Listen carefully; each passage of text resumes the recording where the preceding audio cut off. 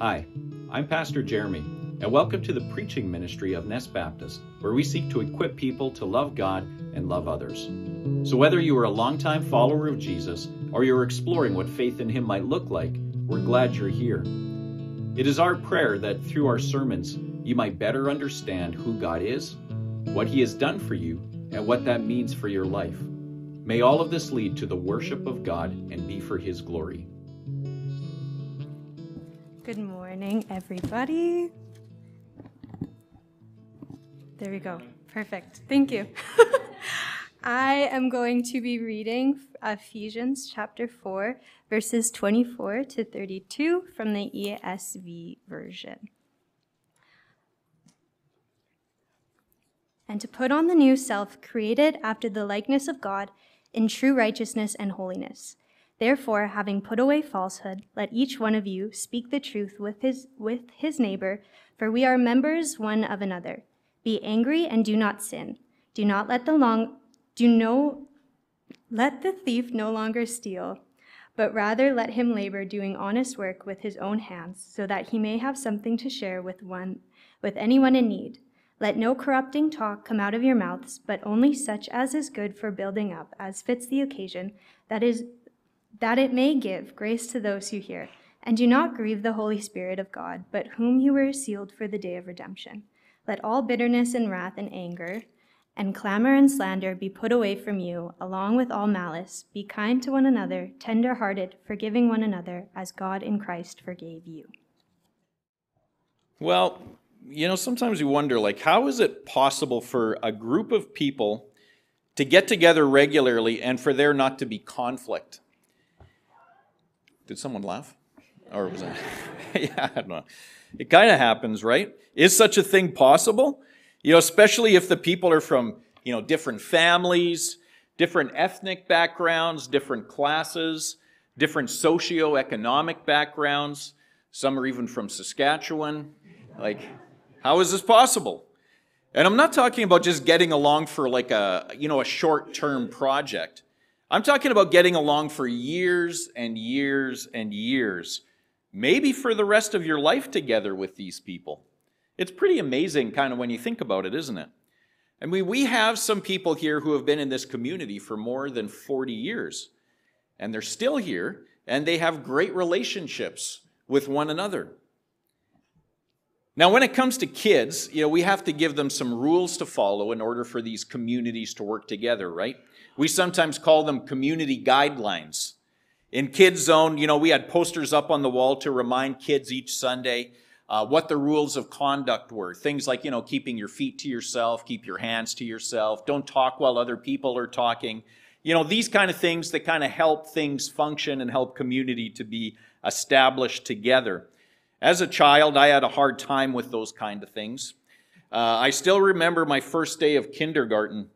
I didn't heed the community guidelines very well, evidently, and I was disturbing the other kids who were around me, and as a result, I was sent to the principal's office.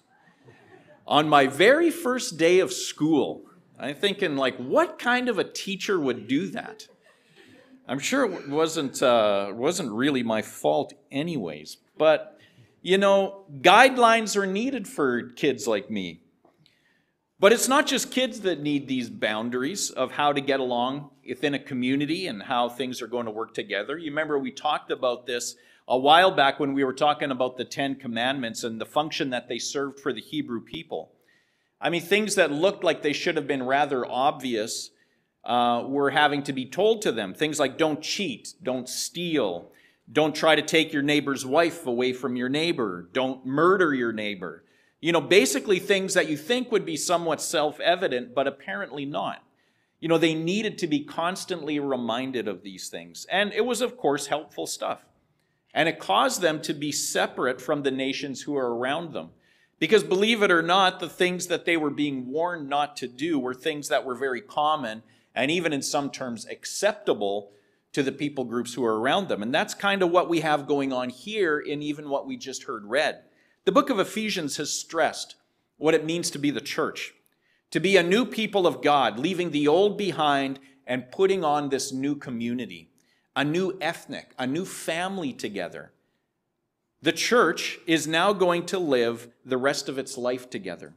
People with no former reason to hang out or have anything to do with one another will now be the closest relationships and the support that they will have.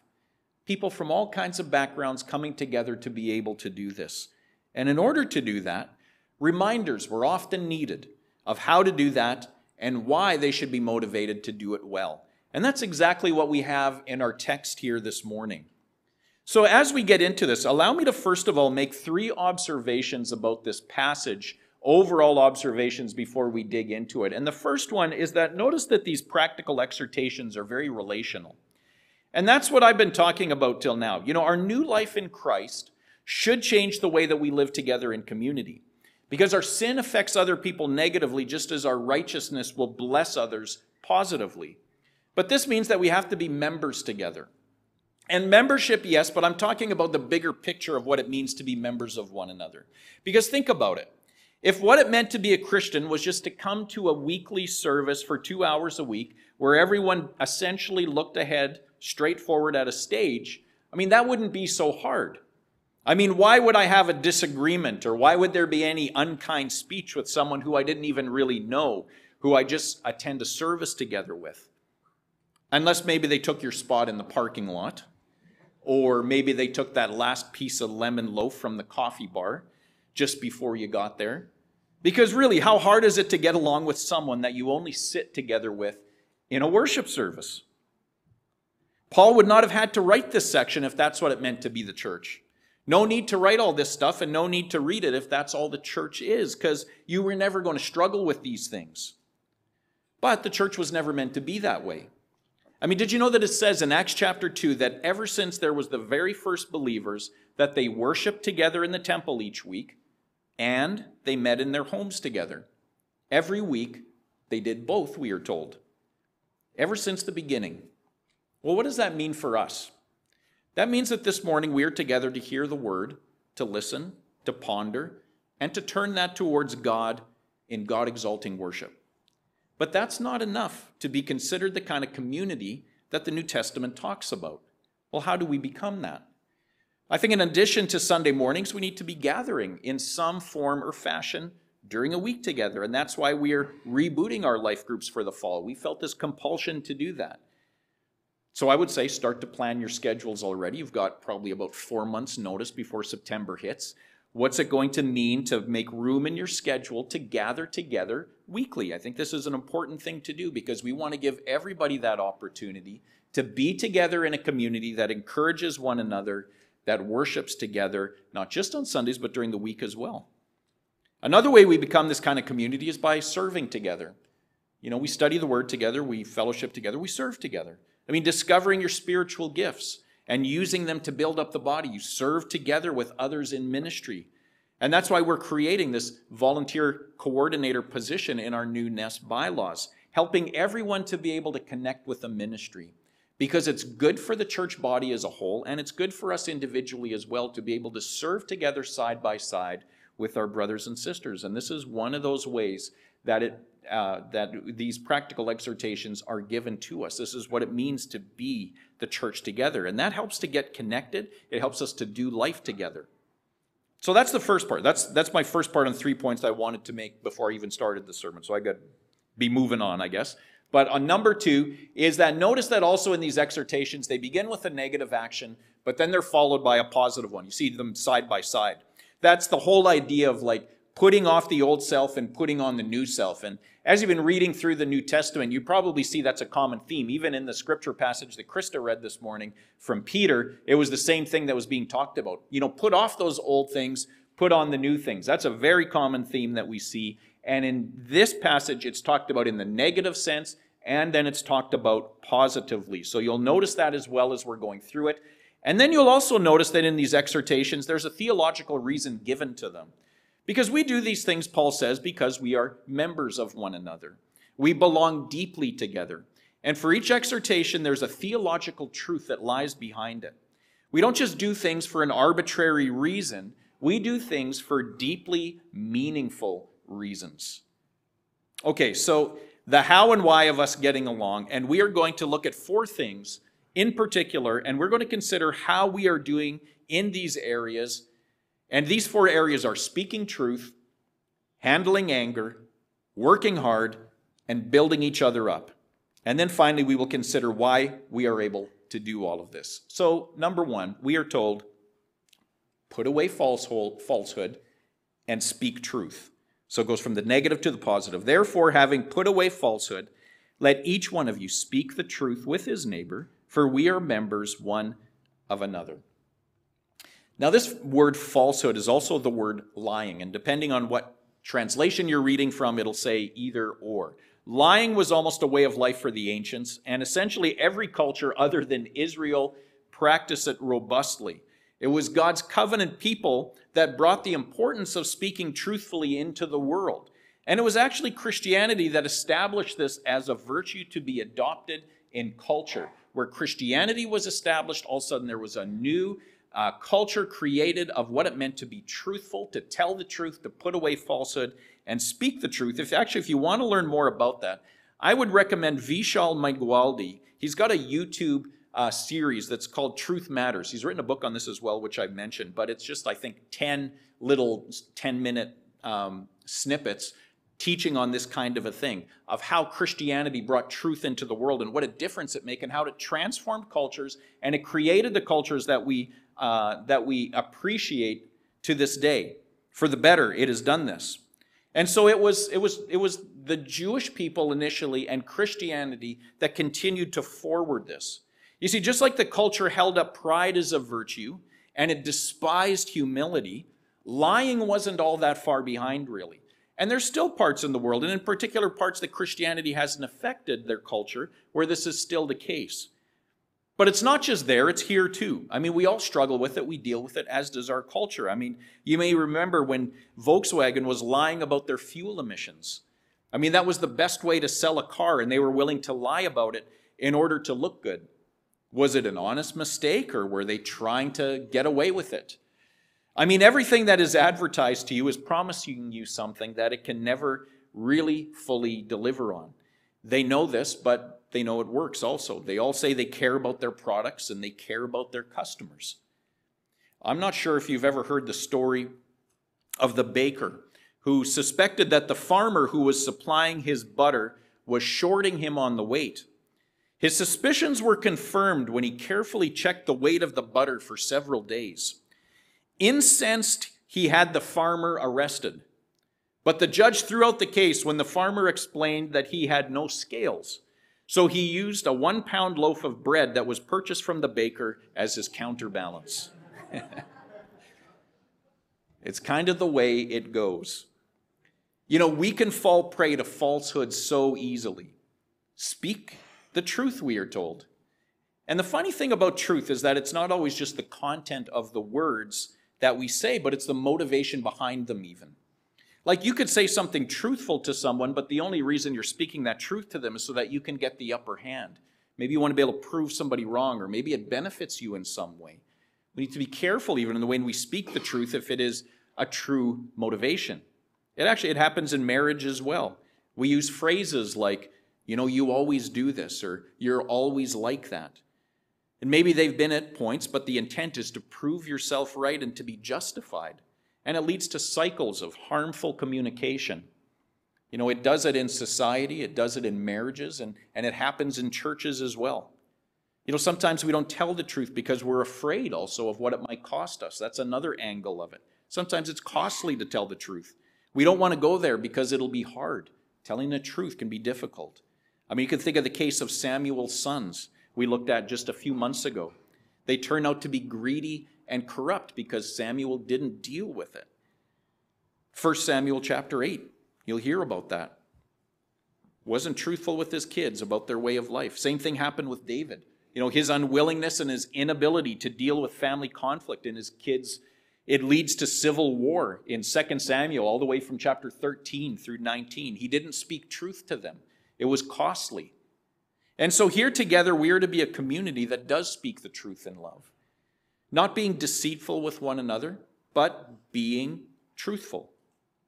Speaking truthfully, being people of truth in our actions. And if we don't, the outcomes, they're not good.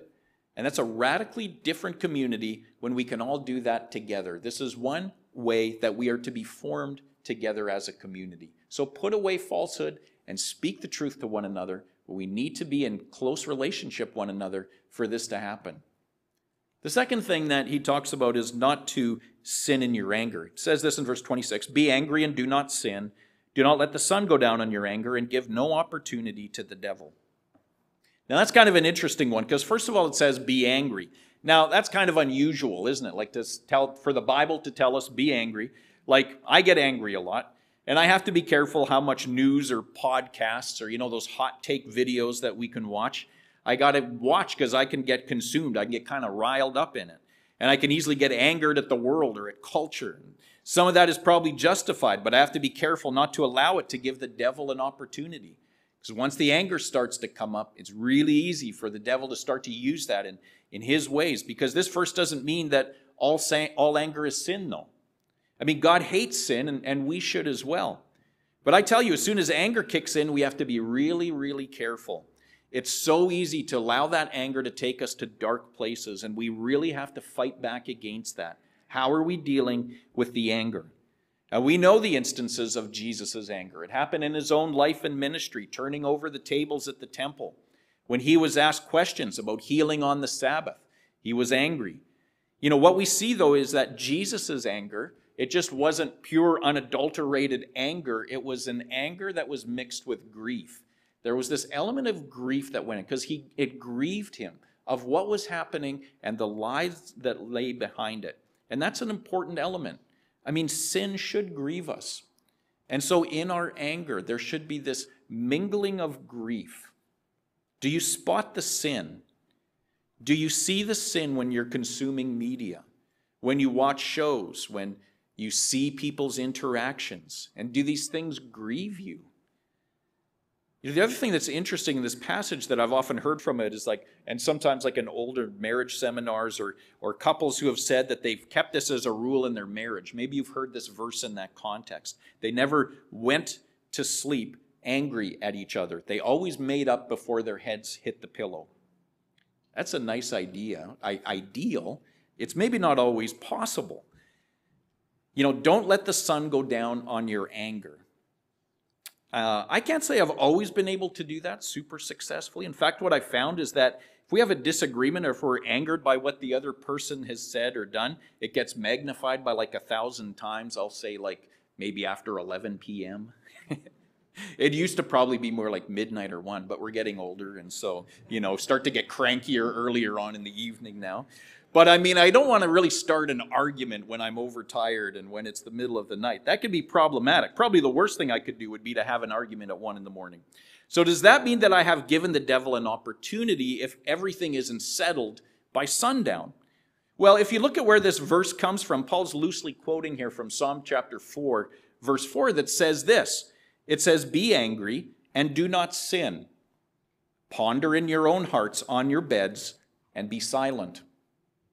Well, that's interesting because it almost sounds like it's the opposite. It's also saying that it's recognizing that anger is possible and that it happens, and also don't sin in that anger. But in this one, it tells you to just remain silent. Remain in your bed and be silent. So the psalmist says, be angry, don't sin. But then there seems to be the instruction to lie down and to think about things first before you go shooting your mouth off. And that's probably not a bad idea. Sometimes the best thing you can do is to keep your mouth shut and to ponder it for a short time before you respond. Sometimes you say things quickly in outbursts that you wouldn't otherwise say if you had just thought about it for a moment. And I actually think that's what Paul has in mind too as we're reading this here, and how we are to deal with one another as well. If we read it with a hyper-literal understanding, then we would have to do this before 5 p.m. in the winter and 9 p.m. in the summer.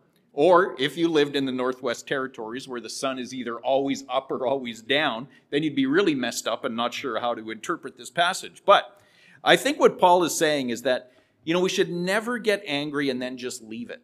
Don't let it sit. Don't let it linger. Keep what we might say short accounts with one another. Let the sun set on it. Don't let the sun set on it. We should always keep short accounts with each other. We should deal with the anger, either that day or the next. It has to be done quickly.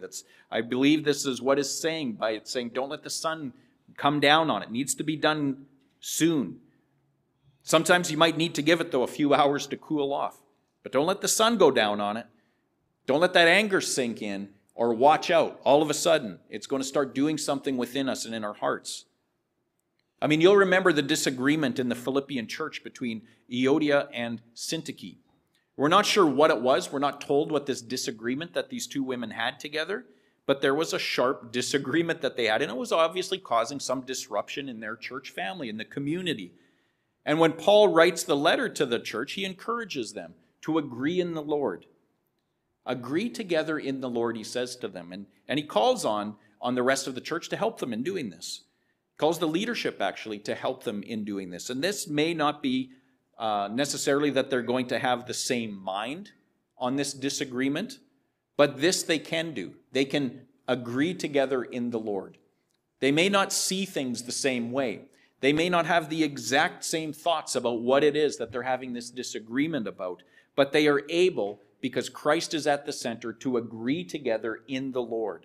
And that is a powerful thing to be able to do. It doesn't necessarily mean sameness, but it means that there is forgiveness and humility that is offered together, and this common understanding that Jesus is the most important, and we're not going to allow anything to get in the midst of us that could drive a wedge or distract from that. So deal with your anger, we are told. Also, talks about this idea of no dishonesty, but rather work hard. In verse 28, it says, "Let the thief no longer steal, but rather let him labor, doing honest work with his own hands, so that he may have something to share with anyone in need." Now, there's a lot that can be said about this topic, but be assured that the community of Christ should be known as people who are hard workers. The best workers, I would actually say. If you're an employer, you should be the best employers your workers have ever worked for. These are the kind of people we attain to be. If you're an employee, which most of us are in the position of being, we should be the hardest working, the most honest employees that our bosses have had on staff. Our work is a testimony to Christ.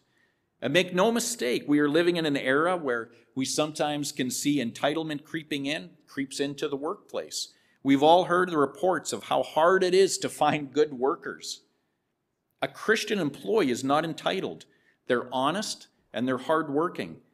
At one time, they may not have been, this verse states. At one time, the Ephesians were dishonest, and some of them might have had to steal in order to get by. They had become thieves because of their desperate situation, but no more. Paul says this is not the way that we go about our work anymore. He says, do honest work. I mean, there's people that look at exactly how many sick days that they are given in a month, and they make sure they use them, whether they're legitimately sick or not. Is that a good testimony to Christ?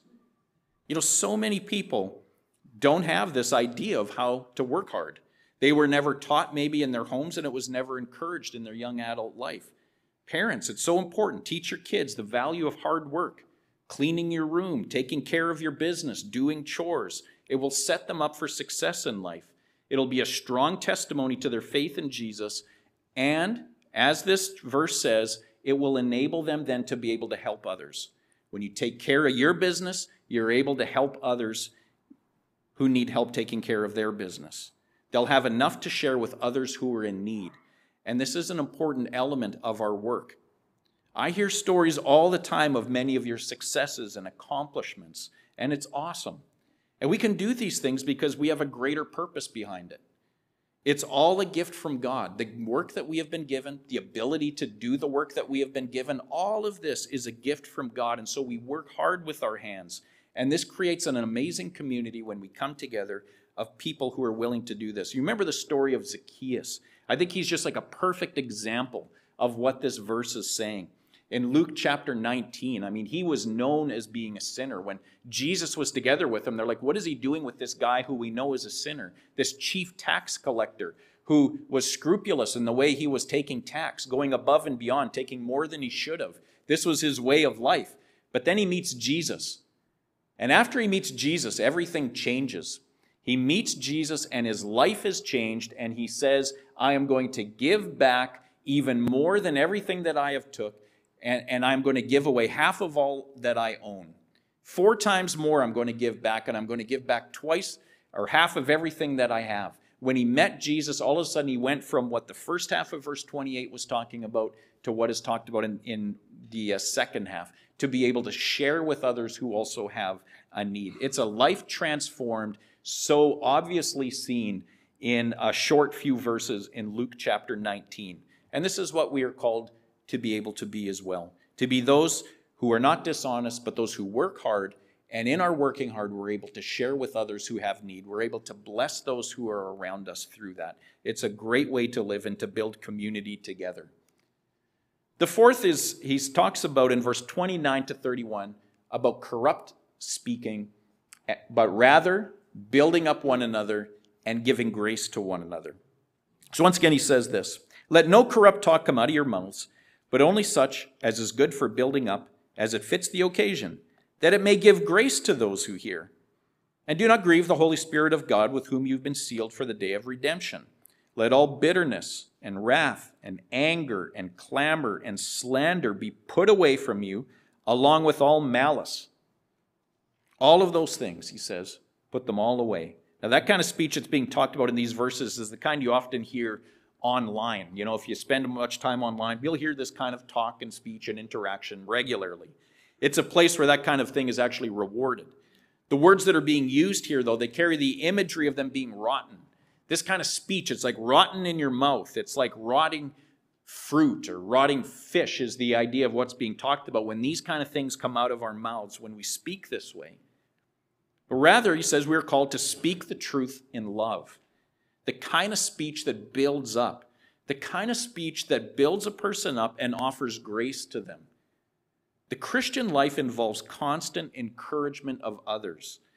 And if your disposition is critical or it's cynical, and there's no warmth or there's no encouragement in the way in which you speak to others, you will not be a good leader. You won't be a good leader in your job, in your family, or in your church. It can be easier to practice affirmation earlier in a relationship than it can be later. I don't know if you've ever noticed that or witnessed it. The more you're comfortable with someone, the more difficult it can be to offer this kind of speech to them. It was very easy at the beginning when you were getting to know them. And that's true in marriage, and it's true in churches as well. You know, in the courting phase and the honeymoon phase, it can be easy to be nice. You know, but what about as time moves on and you get really comfortable together? Sometimes that's when we let things slip. We're not as closely guarded anymore. We feel a little bit too safe and secure in this relationship, and we say things that we shouldn't say. It's easy for all of us to fall into that. I speak personally. But we're not to speak that way. We're to offer grace, build one another up, give grace in the way in which we speak to them. It makes a huge difference in the way in which we're able to be together in these kind of communities in the long term. We can't be in it for the short game. It's something we carry on doing. We have to continue to struggle in doing this. Speaking in ways that benefit the other person, not in ways that will corrupt them. But once again, obviously, we need to be in deep relationships with one another for any of these things to even be an issue. Not much of a chance any of these things are going to happen if we just duck in and out. We want to be on this journey together, serving together, spurring on love and good deeds with one another, building each other up, forgiving when forgiveness is needed. This is the mark of a community. And it's the scripture is very honest that there are times when disagreements come. There are times when anger comes in. But how are we going to deal with these things together that doesn't seek to corrupt and to tear down, but rather to build up and to offer grace to one another? Because even in our sin and even in our anger, there's opportunities for this to be the way with Jesus as our center. And so finally then, it gives us this motivation to do it, which is how can we do this? In verse 30 and verse 32, I think are our marks of like, how can we do this? This is tough stuff to do. And in verse 30, we're given one, and in 32, another. 30 says, do not grieve the Holy Spirit of God, by whom you were sealed for the day of redemption. And then 32 says, be kind to one another, tender-hearted, forgiving one another as God in Christ forgave you. So how can we do this? Well, I think we consider what our sinful patterns of relating to each other do. They grieve God. When we operate together in this way, it grieves the Holy Spirit, it says. When we don't get along, when we say improper things to one another, when we are hard or when we are calloused, and when we're critical of one another, it grieves God. And you know what it's like as a parent to see your kids fighting. Maybe they never do that, but I'm sure on occasion it happens. You'll know a little bit then about this grieving. The Holy Spirit has sealed you for the day of redemption. He lives within you.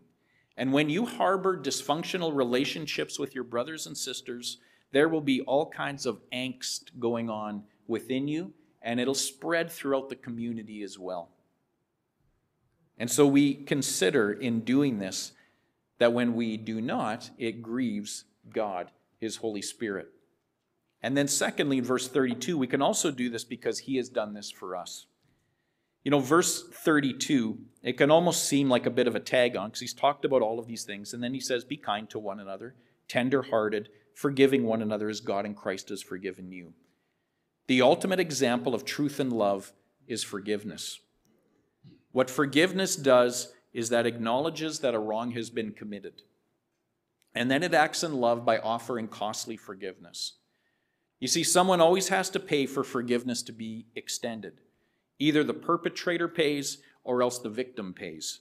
But a price always has to be paid when forgiveness is offered. Be honest when you've been hurt, and then love the person by bearing that cost yourself. Are we willing to do that, to humble ourselves in that way? Why are we able to do this? Because that's what's been done for you, and the cost was way higher than what you will have to pay in order to forgive others. You see, Jesus went to the cross because of his commitment to truth.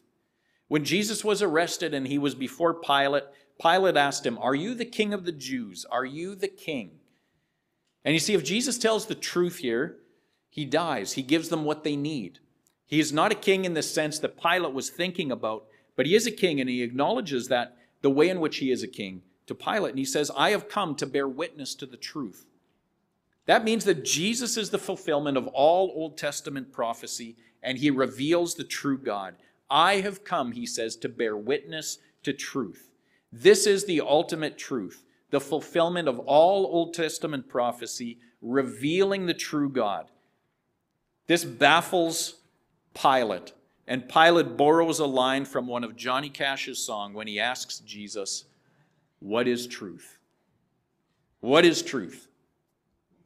He didn't get it. He didn't see it. A lonely voice of youth cries, "What is truth?" as the song goes. But Pilate is asking, what is this? He didn't see it. He didn't see that truth was standing right before him. Do you see it? See, if you do, you can offer forgiveness to others. You see the way in which it has been extended to you in the most radical, the most costly way. You can be kind to one another. You can be tender-hearted to one another. You can offer forgiveness to one another when you see the way Christ has forgiven you, the way that God has forgiven you through Jesus Christ. And it's not because it's this kind of an existential right thing to do that we do these things, but because forgiveness and truth lives inside of you. This is the new community that we're called to be in the church as the body of Christ. So as we build this community together, let's commit to these things. Let's commit to speaking the truth to each other, to not sin in our anger, to work hard, and to use speech that builds up others and that gives grace. We are able to do this because this has been done for you. Let's pray. Father, we are very grateful when we come to a passage like this of what we are reminded of. The ultimate forgiveness has been given to us.